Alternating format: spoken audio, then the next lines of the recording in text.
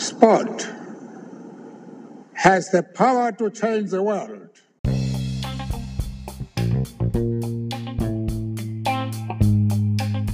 Welcome to Telling Our Football Stories. My name is Boise Kumalo, and my guest today is Lars De Boer, who is a legend in the game. In today's episode, Coach Lars talks about coming to America at a young age, playing against Pelé, and his coaching career. Coach Lars, how you doing? I'm doing fine, sir. And you? I'm good, thanks. How's the pandemic treating you so far? Well, it's been a slow year. A lot of activities have been canceled. It's slowly coming back now. So I think finally the end is in sight. I had my vaccination about a month ago. Activities are resuming again. Governor of Michigan just opened up more activities. So I think now we have the worst behind us. And I think the future looks pretty promising now. Nice. How was the vaccine shot? Did it hurt or no? Did not hurt at all. Okay. So I guess you are glad that you took it then. I'm glad I took it. I'm of a certain age, Boise, where people are more susceptible to getting the pandemic. So I'm very happy that I got it. And I hope that everybody gets it. So what was it like growing up in Holland? Well, I lived there the first 14 years of my life. I lived in a small town of 3,000 people where everybody knew everybody. It was kind of out in the country. So I had a fantastic youth. It was a kind of youth where you had a lot of freedom. You could leave the house in the morning during vacation, come back at night. Your parents would not worry about you. So it was really a stressless kind of youth, and played a lot of soccer, played a lot of street soccer.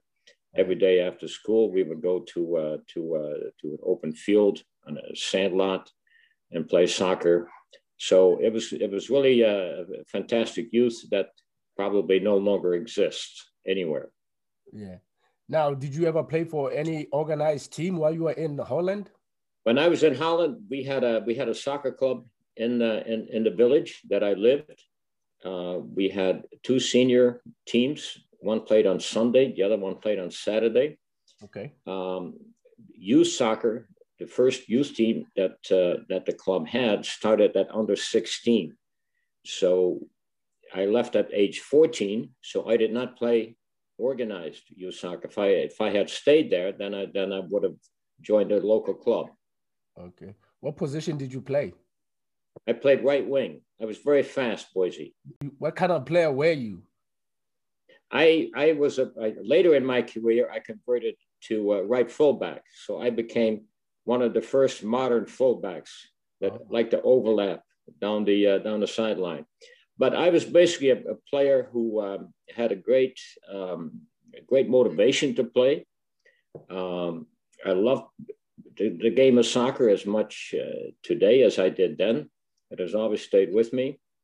But I basically relied a lot on my speed.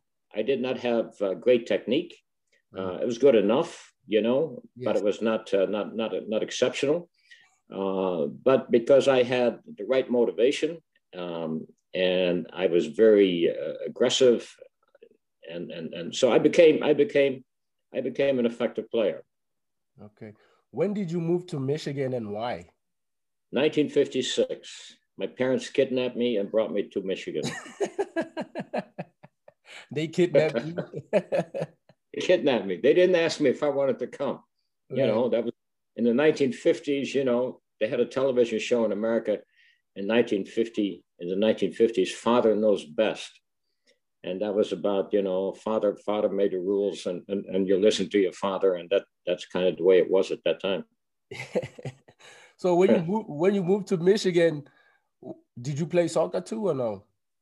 Well, when I came to Michigan, we moved to Holland, Michigan. We moved to Holland, Michigan because when immigrants move to another country, they generally move to an area where there are other people from their country. So Holland, Michigan was kind of a Dutch community, but there was absolutely no soccer That was a big, big letdown. There was not one soccer field in Holland, Michigan. The high schools did not have soccer. There was no youth soccer. There was no senior soccer at the time. So that was a big letdown.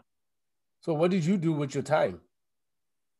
Well, about 6 months after we came, a bunch of immigrants, all in their 20s and 30s, started a local soccer club called the Holland Hotspurs.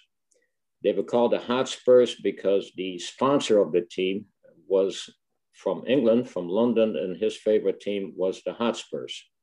So that team started in the fall of 1956, and I trained with them. And then in the spring of 1957, the West Michigan Soccer League was started. So that was a league of clubs. For example, Ann Arbor had a club, Lansing had a club, Grand Haven, Holland, St. Joseph.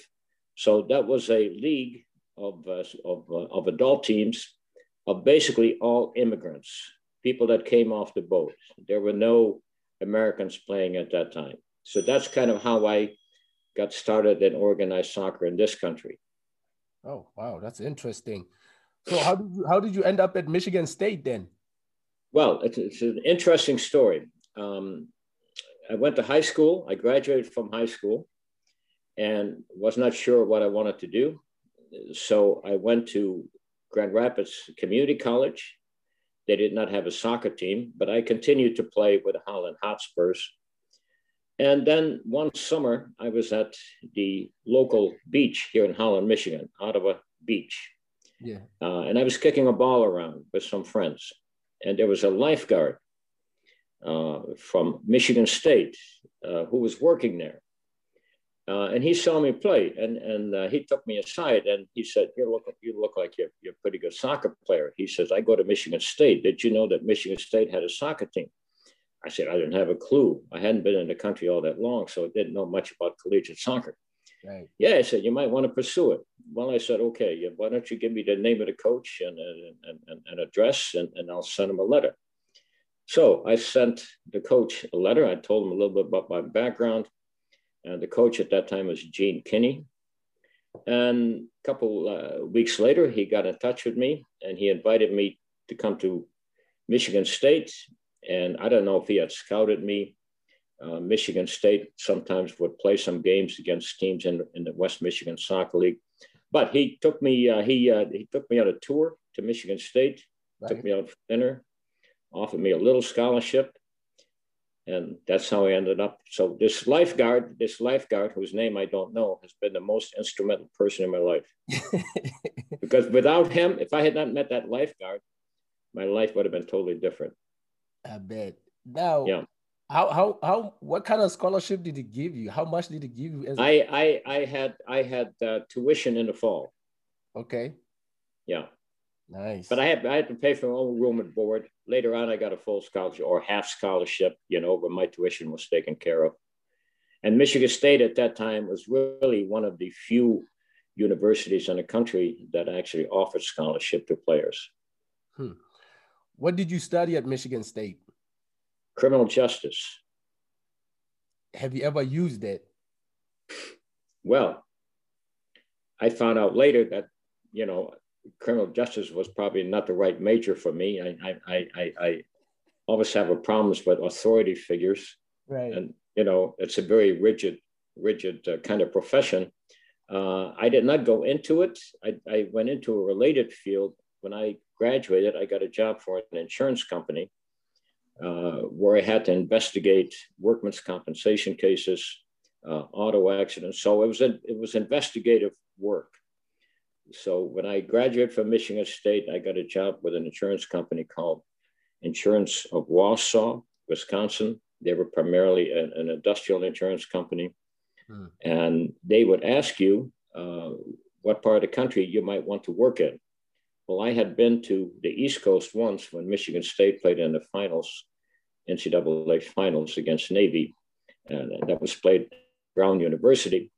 And I really liked that area. So I suggested maybe I could go to Massachusetts, and that's where they sent me. And so then I moved to Massachusetts right after I graduated. Nice. Now, coming from Holland and playing soccer at Michigan State, did you ever have any ambitions of playing professional soccer? Well, there really was no professional soccer at that point. Okay. So it was not really even a dream as such, because the only soccer that was being played was all amateur soccer. So I did not really have any ambitions at Michigan State that at some point I might play professional soccer. No. I did not know that. That's interesting to hear. Yeah, I graduated from Michigan State in 1965. And professional soccer, I think, started a little bit later, 1968, 69, but it was kind of a fledgling operation, So most of the soccer was amateur soccer. It was pretty much ethnic soccer around the big cities. The only people who really played soccer were people who immigrated here. It's great. That's another thing that's crazy to me. Like you said, the only people that play soccer is people who are immigrated here. But now when you look at it, most of the people who play soccer now are people with money. Well, that's totally changed. Yeah, the people that are immigrated here cannot even afford to play. I know. But when I came to Michigan State, we had 2 native-born Americans on the team. So everybody was like me. Everybody was someone that came here at a young age with their family. So there were only 2 Americans on the team. And if you look at the Michigan State team today, maybe there are 2 foreigners on the team, if any. So yeah, that is how the game has changed. Yeah, it has changed big time. Yeah. You played for Cleveland Stars. How did the Cleveland Stars find out about you? Well, before I played for the Cleveland Stars, when I moved to Massachusetts, I played for a team called the Boston Astros. They were kind of a semi-professional operation. Players were getting paid, a bit of money. Sometimes at the beginning of the season, we would get paid $100. Middle of the season, $50.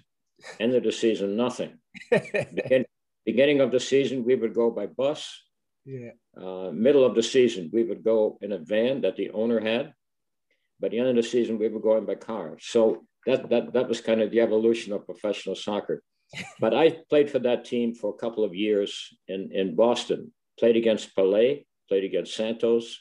Santos made a tour of the United States in 1969, I believe. So I had the opportunity to play against Pelé. So, I got into coaching in Massachusetts at the high school level.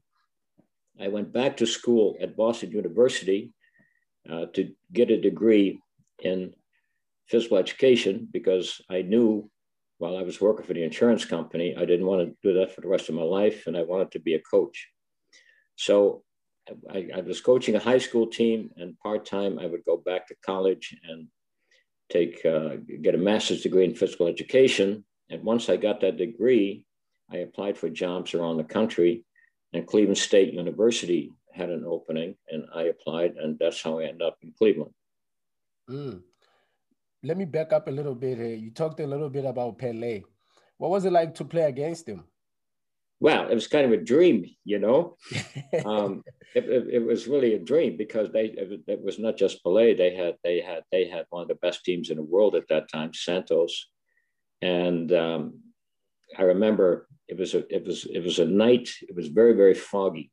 They had expected a big crowd. The game was at Boston University, but because of the fog, you could barely see one goal from the other goal.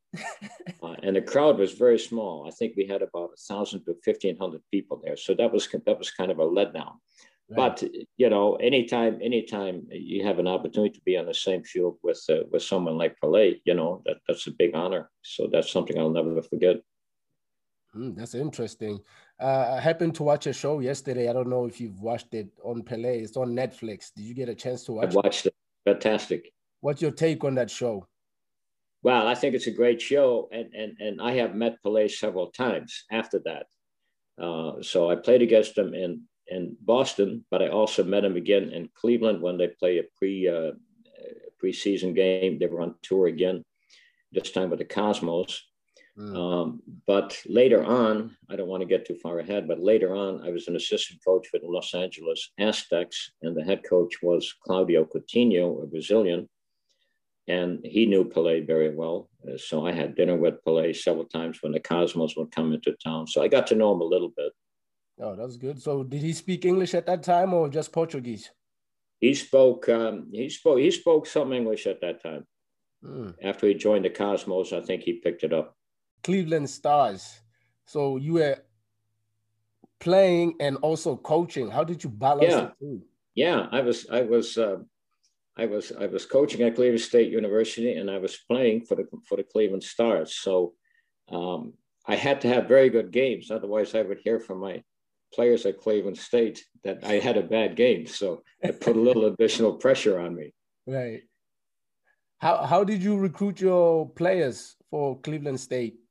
Well, Cleveland State at that time, too. I came there in 1972, and the soccer around Cleveland was very much ethnic. You had different nationalities. You had Yugoslavs, you had Serbians, you had Germans. So the team at Cleveland State pretty much reflected the community. Most of the players that we had on the team at that time were players whose parents had immigrated to this country, and they had been playing youth soccer in Cleveland for some time. But I would also recruit a number of foreign players. I had one or two players from Bermuda.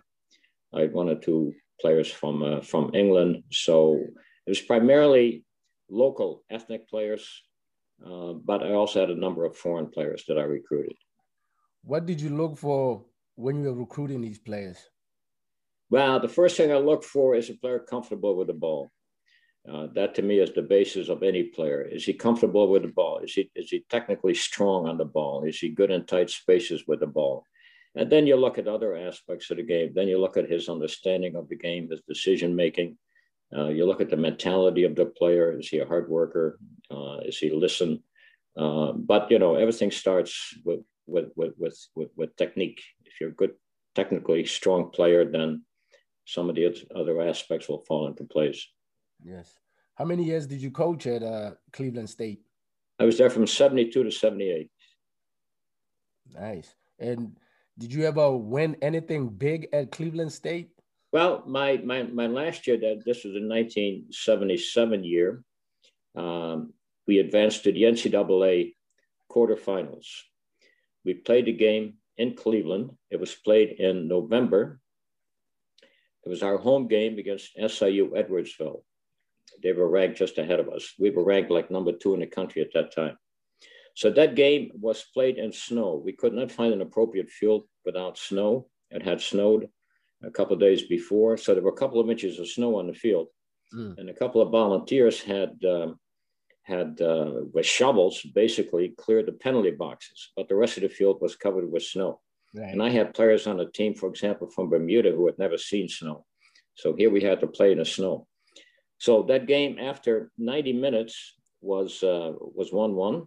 And then you went into overtime, and there were no penalty kicks at that time. So you would just keep playing, you know, successive overtimes until somebody had won.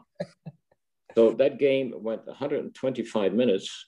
Wow. And we lost that game. So that was a big letdown. But I think at that time, we were good enough to maybe win the NCAA championship. The other honor I had at Cleveland State, I was named after that, the NSCAA, the National Soccer Coach Association. I was named Coach of the Year in Division I. So that was a big honor. What was it like to win that award? Well, it was bittersweet. The NSCAA convention is always in January. And I knew that I was up for the award. And I had my plane reservation ready to go to Boston. A week or a couple of days, maybe 2 days, 3 days before the convention took place, my father passed away. So I never did make it to Boston. Somebody else accepted the award. So I will always remember winning the award at a time when my father passed away and he never got to know it. So that was kind of bittersweet. Yeah, sorry to hear that. Now, back in those days, did you as a coach have to have any qualifications, or you just got the job because of your playing background? I think, for example, when I got the job at Cleveland State, I had really very little coaching background. I had just been a high school coach and a part-time high school coach. They were looking for a coach who had a bit of a foreign background because so many players were ethnic players whose parents came here or they came at a young age. So I kind of fit that criteria. And they were looking for a coach, I think, that had played at a good level in college. And I played at Michigan State. So the fact that I played at Michigan State and the fact that I had a foreign background, I think got me that job. How many years did you play at Cleveland Stars? I played at Cleveland Stars, I think, for 3 years. You know, and then I was in my 30s then, you know, and then I just decided, you know, the time has come. Younger players were running past me, so. You didn't have any more speed?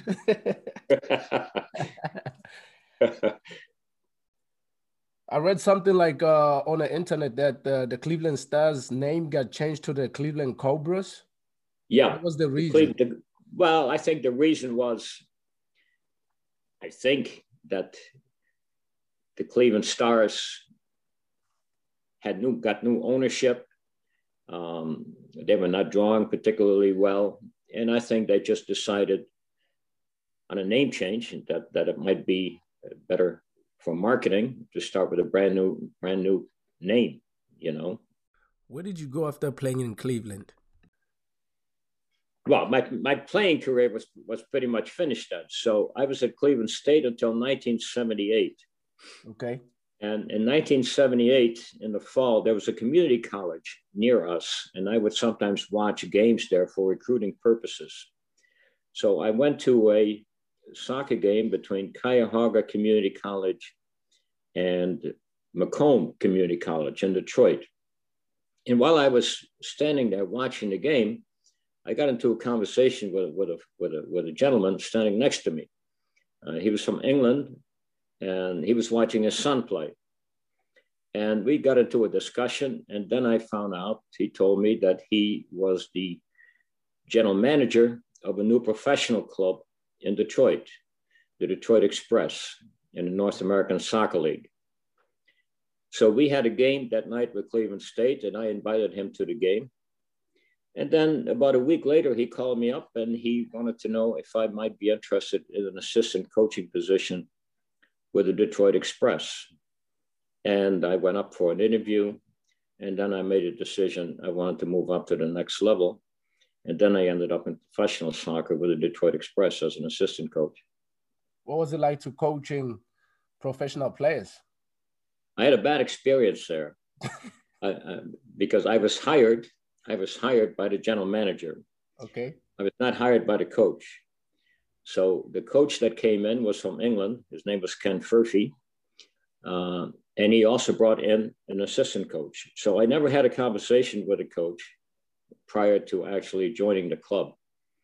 And as it was, Ken Furphy, the coach, really did not have much use for American players.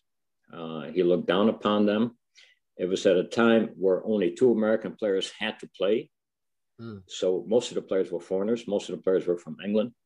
So he really did not have a very good mentality about American players. And I did not have a good relationship with him. And eventually we had a bit of an argument at one of the games, and I decided to leave the club. So I did not have a good experience there. What was the argument about? The argument was, well, the argument was about, we were in the playoffs and we were going to go to Tampa. And I did not travel to away games. We also had a reserve team of American players, and I coached that team. But I wanted to go to Tampa with the team for the playoff game. And I knew I was not on the list. Then I spoke to my friend, the general manager, and I said, look, I'd like to go to Tampa. Well, he said, let me speak to the coach. Well, then in the locker room before another game, the coach came up to me and he said, well, I hear that you talked to the general manager about going to this game. He said, just want you to know you're not going. So then I got into heated arguments in the locker room in front of the players. And that was the end of my career with Detroit Express. So right after that, a learning experience. Yeah, but we all learn every time, you know. So that's we do. Yeah, we do. Yeah. After the Detroit Express, where did you go? After Detroit Express, I was looking for a job. You know, I mean, I've been Boise with 8 clubs as a coach or assistant coach, head coach that no longer exist. So I always had to hop from one situation to another situation, you know. But after the Express experience, I got a job as an assistant coach with the Detroit Lightning. And this was when MISL, Major Indoor Soccer League, was just starting. And they had an outfit. The ownership was a television company from California. And they bought a franchise and they placed it in Detroit, the Detroit Lightning, and they played at Cobo Hall. And I was an assistant coach there with Terry Fisher, who also coached in the NASL after that. You did not get fired for that job, did you? I did not get fired for that job. The club folded after 1 year.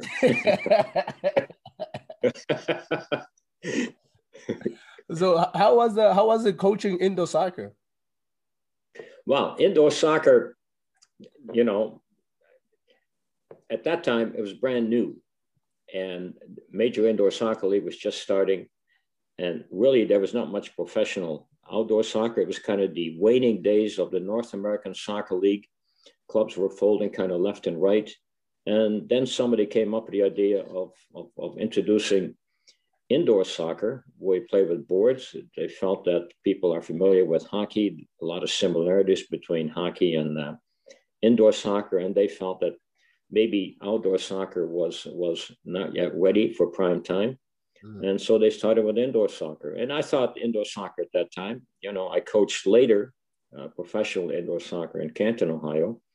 But at that time, it was really the only professional game in town. Why did a lot of teams fold back in those days? I think what happened to the North American Soccer League, at one time there were 24 clubs. And then slowly but surely, 1 club, 2 clubs per year would fold after 1980. The primary reason was that not enough people came to games. So attendance was not huge.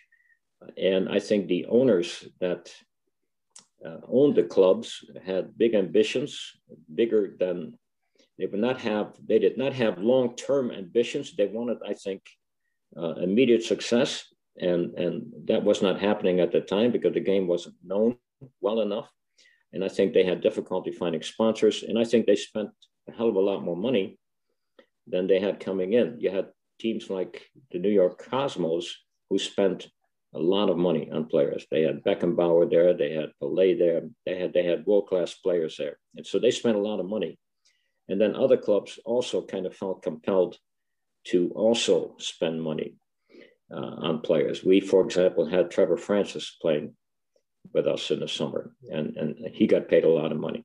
So basically they spent over the years more money than they had coming in. And I think at the time they did not see a long-term future for the game. And then when a few clubs started folding, then it became a domino effect. And then, you know, sooner or later, by 1984, 85, the North American Soccer League that one time had 24 clubs in most of the major cities, you know, went belly up, and it stopped. Yeah. Now you coach indoor soccer and outdoor soccer. What's the difference between the two?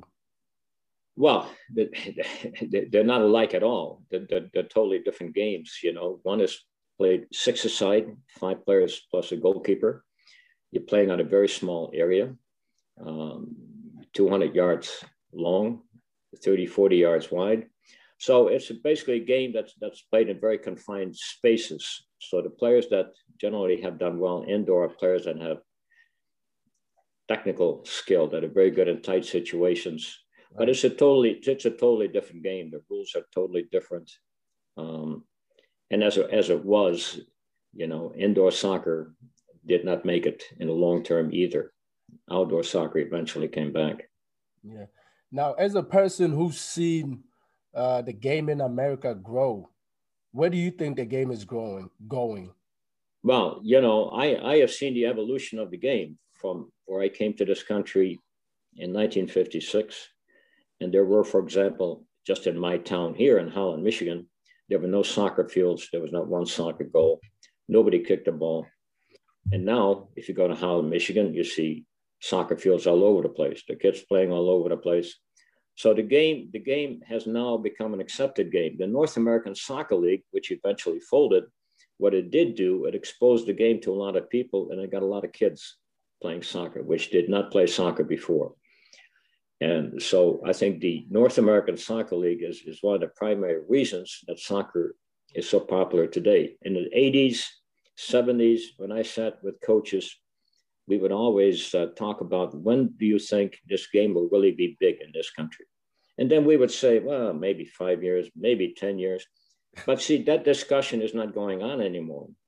Nobody talks anymore about, well, when will this game be accepted? When will it make big time? When will professional soccer be popular? Because the game has made it. It is now here to stay. It has become totally accepted. So that is the change from the past. Do you think the game has grown then? Well, the game has grown tremendously. I mean, you look, for example, if you look at professional soccer, you have Major League Soccer, which is like 30 teams. Then you have the USL, which is different divisions. You have the Champions League, you have League One, you have League Two, and you have, I think, if you include all of the teams, then you probably have 80 to 100 professional teams in this country. So, and then even at the smaller level, at the semi-pro level, and then I'm talking about teams like Detroit City or Ann Arbor. Detroit City, for example, has been a huge success basically as an amateur summer team. And they were so successful, they have now joined a new professional league. So the game now has become big. Speaking about Detroit City Football Club, you were also a supervisor there, or technical supervisor. Yeah. What did you do? What does that mean? Well, okay, several things. I would analyze games. I would analyze Detroit City games. I would write up an evaluation report. I would give that to Ben Pierman for his review. We would discuss it sometimes. I would also scout opponents, come up with an evaluation, a scouting report of the opposing teams. I was instrumental in looking for players, making contact with college coaches, watching players play. And I would get feedback on training sessions, do a little bit of work with individual players. So that was pretty much my function there. Interesting. Talking about when you came to the US and when you were in the Netherlands, you played street soccer. And looking at modern soccer now, do you think street soccer is needed? Yes or no? Well, I think the street soccer is pretty much history all over the world.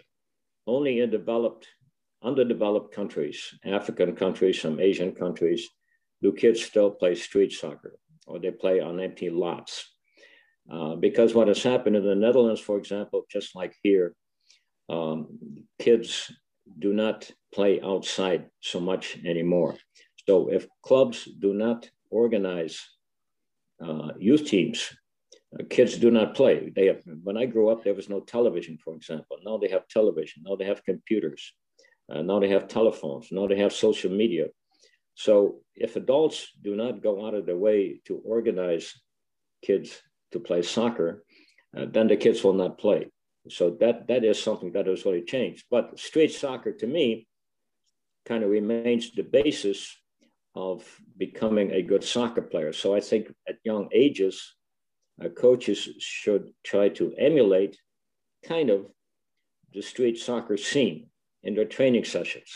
When you're talking about kids 6, 7, 8, you devise situations which somewhat emulate, are similar to street soccer, 1-on-1s, 2-on-2s, 3-on-3s at the most, giving kids a lot of freedom. So I think just because there's no street soccer anymore where kids play on their own, I think coaches can kind of organize their training sessions so the features of youth soccer, of street soccer, are still there. Okay. Now, MLS and US Soccer are working together on mini pitches where they put in all these little small pitches around the country, kind of like for kids to play street soccer. Yeah. Do you think that will help? I think that'll help tremendously, you know, and this is, for example, what they do in Holland. In Holland, they have a methodology for young kids, what they call the twin games, where they have two fields adjacent next to each other, and kids play 2v2. And maybe they have two substitutions on the sideline, and the coach stands between the two fields. There are no referees. The kids call their own fouls. There are no corner kicks. So the emphasis is on getting kids a lot of ball touches. Right. And so small-sided games for young players is really the basis of the game today. Now, I know you're talking about the two fields and the coach being in the middle. Like, if you go to a lot of sessions within the country, you'll see a lot of coaches at the young age just coaching the young players. Now, what's your take on those coaches, you know, just giving a lot of feedback on players who don't even know what they're doing? I think that depends on the age, of course. I think, you know, before the age of 8, they don't need any coaching necessarily. They just need some direction. But basically, kids 6, 7 years old, they just need to play. They just need to touch the ball. And you want to make sure that the kids have fun, because if you have fun and if you become a little bit better at it, then you will stick with it. But if you don't have fun at a young age, and this is what's happening a little bit in this country, perhaps a lot of kids are stopping playing when they're 12, 13 years of age because they don't enjoy it anymore. So the purpose for having fun is to stay with the game. And if you're 6, 7 years old and you like the game, then you continue to play. Yeah. I know you are also an instructor for US Soccer. When you were an instructor, what did you look for in the coaches? Well, yeah, some time ago, I was an instructor with the US Soccer B license. That whole system has been changed now, so you have it has been updated. But basically, what you look for in coaches is, to me, is an eagerness to learn and to be open-minded, and to give them a pretty good idea of what the basis of the game is all about. And the basis of the game is being able to control the ball. So you're in charge of the ball. So the ball is not the enemy. And to make sure that your training sessions teach the basic fundamentals of the game in a way where the players enjoy the game. So I think that's kind of what I look for in a youth coach. You have to have a lot of enthusiasm, and you have to look at the game a little bit from the perspective of the player, and not to expect too much. Just let the kids play. And then the better players, when they become older, will stand out. Right. What about the college coaches? What do you look for in them? Well, in college coaches, you know, the college game has really changed too. And you have different divisions. You have, you know, Division 1, 2, and 3. Division 1 coaches are very much result oriented. The problem with college soccer a little bit is the short season. They've been trying for years now to also add a spring season. But college coaches, to me, they're teachers, you know. They get players when they're 18 years of age. They come from different backgrounds. So I think a college coach has to be a good teacher. He has to have a good knowledge of modern tactics. And he has to be a coach, you know, who can inspire players who has enthusiasm for the game, who loves the game. Right. What about the professional coach? Well, professional coaches, you know, professional coaches by and large, if you look at them today, almost all of them have played at a pretty good level. You still have coaches perhaps that have not played at a great level when they were younger, but most of the coaches now come out of the professional ranks. So they have been trained as professional players. They know what is involved, the ins and outs. And professional coaches, it's pretty much about results. You have to you have to win games, and if you don't win games, then you will be fired eventually.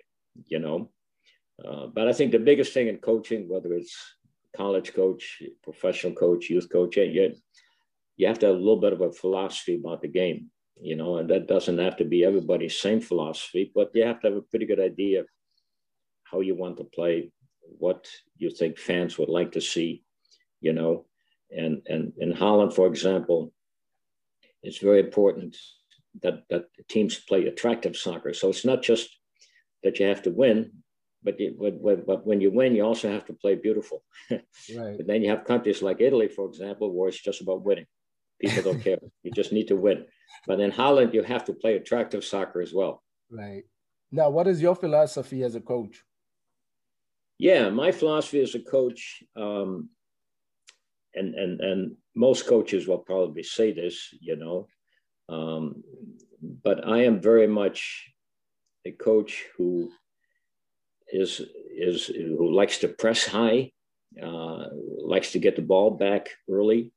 Right. But I'm also very much a coach who looks to get into the attacking third relatively quickly. So I'm not a coach who isn't necessarily a big fan of a slow build-up, one defender passing to the other defender, to the midfield, back to a defender. That kind of soccer, I'm not a big fan of.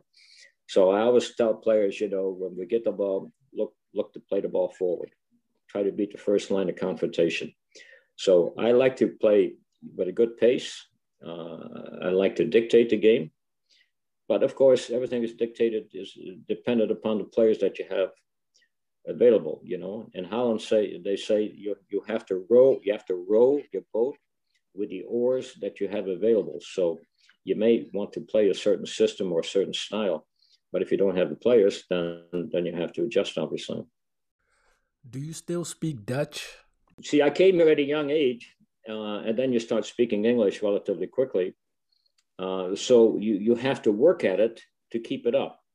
So I used to run soccer camps, Midwest Soccer Academy, and I used to do tours. I did that for 25 years. Then I sold the business in 1998. So I would have like 1,500 kids coming to my camps. And then we also would take them on tours. We've been to Holland, Spain, Italy, Scandinavian countries, Brazil. And I would bring over a lot of Dutch coaches, maybe 15 to 20 that would come here for the summer and work at my soccer camps. And then, of course, the native tongue was always used. Then we would speak Dutch. Right. And I also make it a point to go back to Holland every year for a couple of weeks. And I do a lot of reading in Dutch. So that's kind of how I keep it up. But I speak a little bit with an American accent. When I come to Holland now, they say, "Where are you from?" Even though I'm native, but I have a little bit of an English accent, I am told. What's your take on women's soccer? Well, I think women's soccer, to me, is the same as men's soccer. It's the same game, and whether one sex plays it or whether the other sex plays it, it's all the same to me. Women are just like men in that respect. They play all kinds of sports. So I look upon women's soccer just like I do with men's soccer. I think it's a fantastic activity and a great sport. Lately, with taking the knee, people not want to listen to the national anthem. What's your take on that? Well, I think it's fantastic. I think it's fantastic, and I'm a big admirer of the woman soccer player Rapinoe, for example. Every athlete has to do what they feel is right, and certain athletes, like LeBron James, among others, have very strong feelings about where this country is, where it has been, where it is going, and then they want to make a stand, and they want to make sure that other people recognize what the situation is. And one way by doing that is by taking a knee, because then by taking a knee, you're basically giving a message to people who are watching that you feel quite strongly about certain inequities in society, and you want to bring that to the forefront. And one way by doing that is by taking a knee. I don't think has anything to do with disrespect. I think it is primarily a form of behavior where you want to show the rest of the world that you feel strongly about certain issues. Well, someone might say players should just play and politics should be politicians. What do you think? No, I don't think that at all. I think players are role models. Players are looked up to, and players are just like other human beings.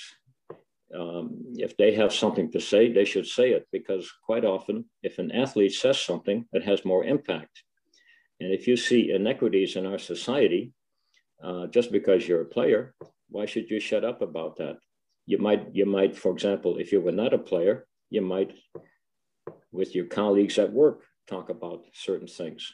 So I think athletes if they want to, they have an opportunity to bring things to the forefront, which otherwise would be hidden. So there's a debate going on now between LeBron James and Zlatan Ibrahimovic, and Zlatan says, well, athletes should just play.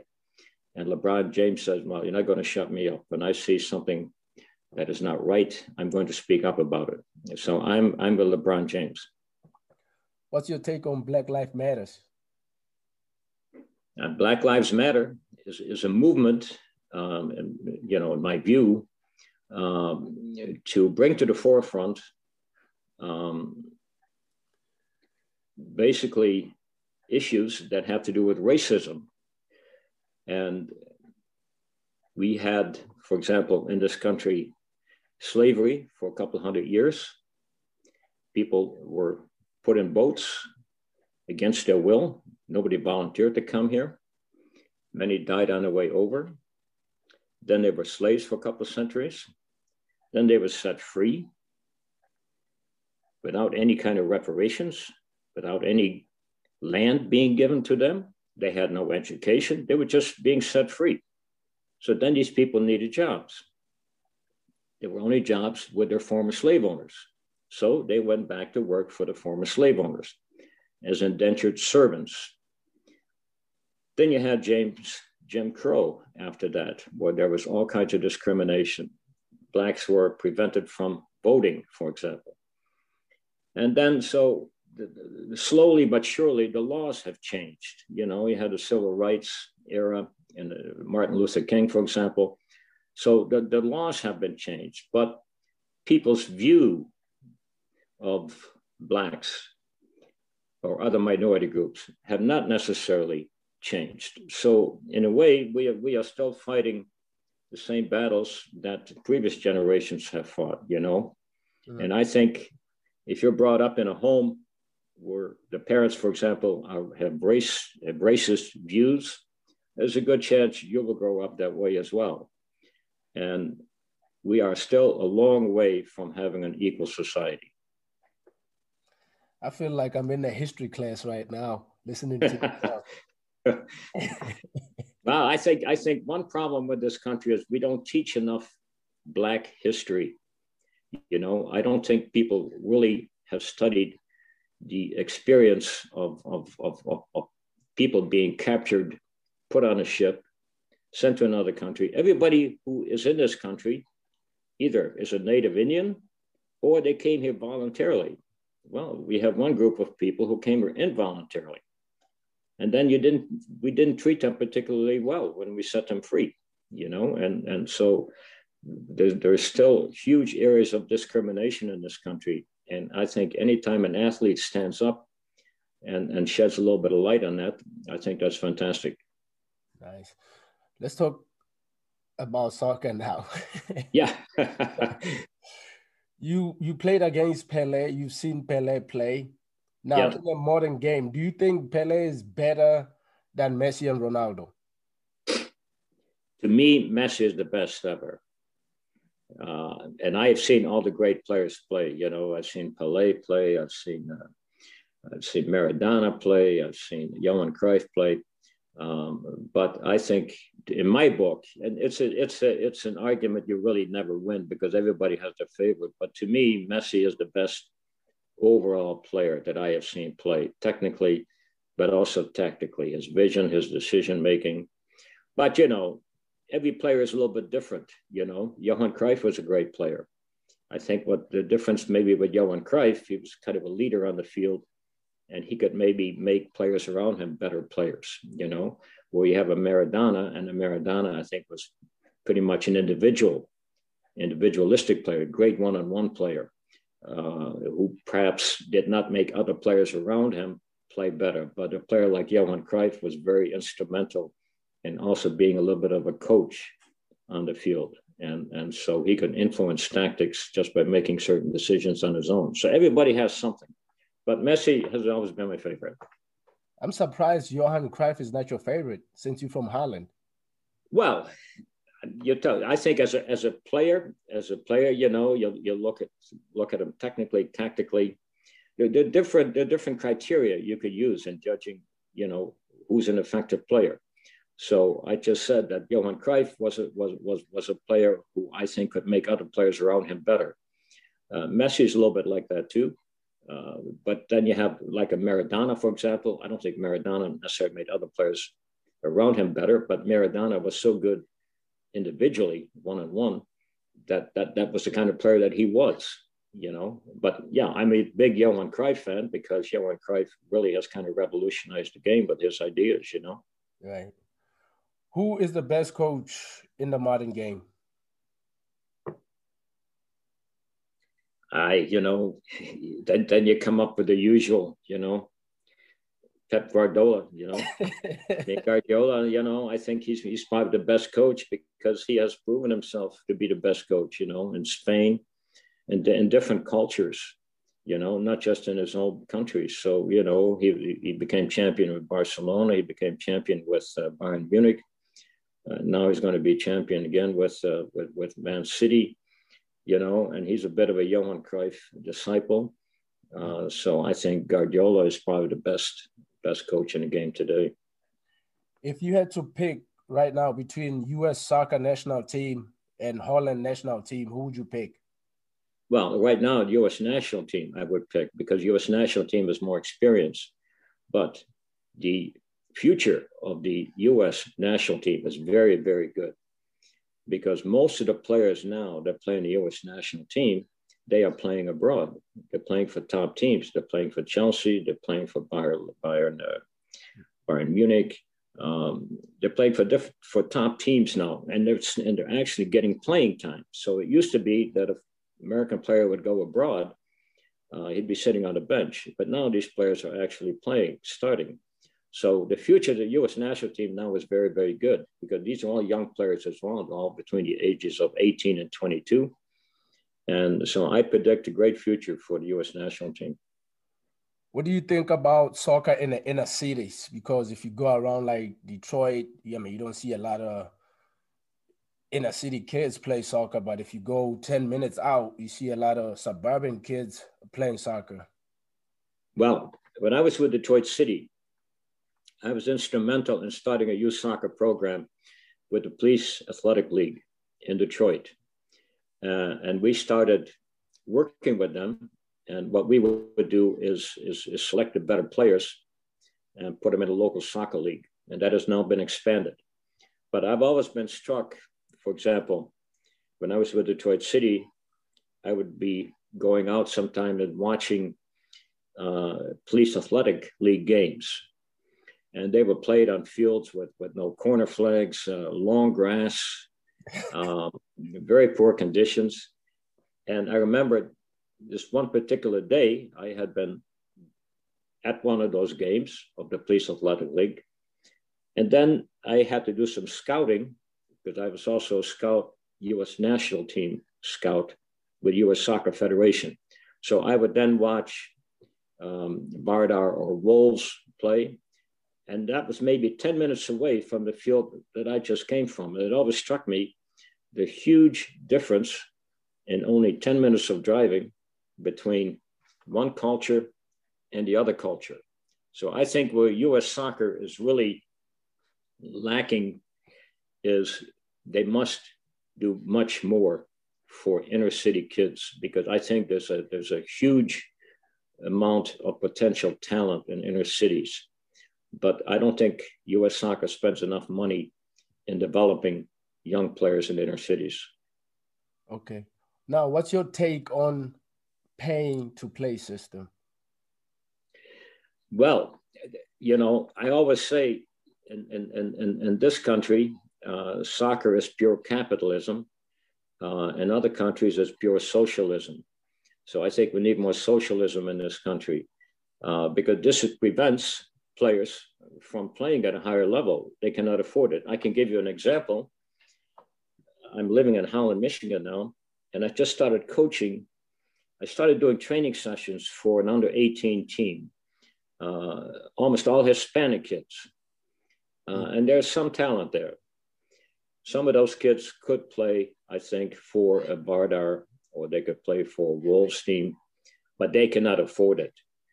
So this is a team of players where there's some talent, but it's pretty much underdeveloped. They've not had enough coaching at a younger age. I'm getting them now, so they're getting good coaching now. But those players have not been able to play for a premier club, for example, in Grand Rapids, Midwest United. They would have to spend, $2,000-$3,000 a year. They could not afford it. So basically in this country, we have a two-tier system. We have players that have money, whose parents have money, who get top coaching. And then there's a huge area underneath that, inner city kids, where there's a lot of potential, but they are not getting the proper coaching because their parents cannot afford to pay the fees. So that's a big discrepancy that I think, is holding the game back. Yeah, and I think those changes need to happen. Get inner cities more involved in the game. Yeah, I mean, the only thing you can say, that one step in the right direction is that MLS clubs now, they all have youth teams, and they don't charge their players. So those players play for free. But then you have clubs like Vardar and Wolves who play against MLS clubs, which is now called MLS Next. Yes. And those kids are paying $4,000 or $5,000 a year. We're a poor kid from the inner city of Detroit who may have the potential to play at that level as well, will never reach that potential because he's not getting the right coaching. Coach Glass, last question for you. Who are your top 3 best players? But the best players I've ever seen? Best players you've ever seen, best players you've ever played against. Well, Boise is one.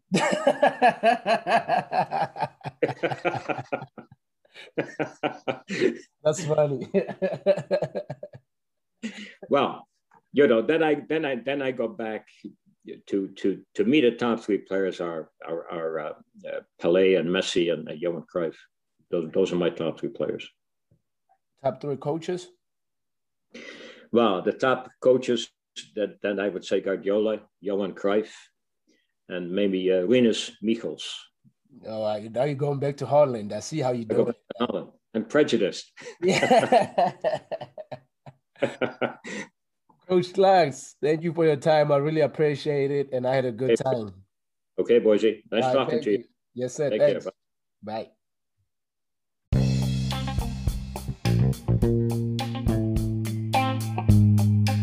Thank you for listening to Telling Our Football Stories, and thanks to Coach Glass for sharing his story with us. Have a great day.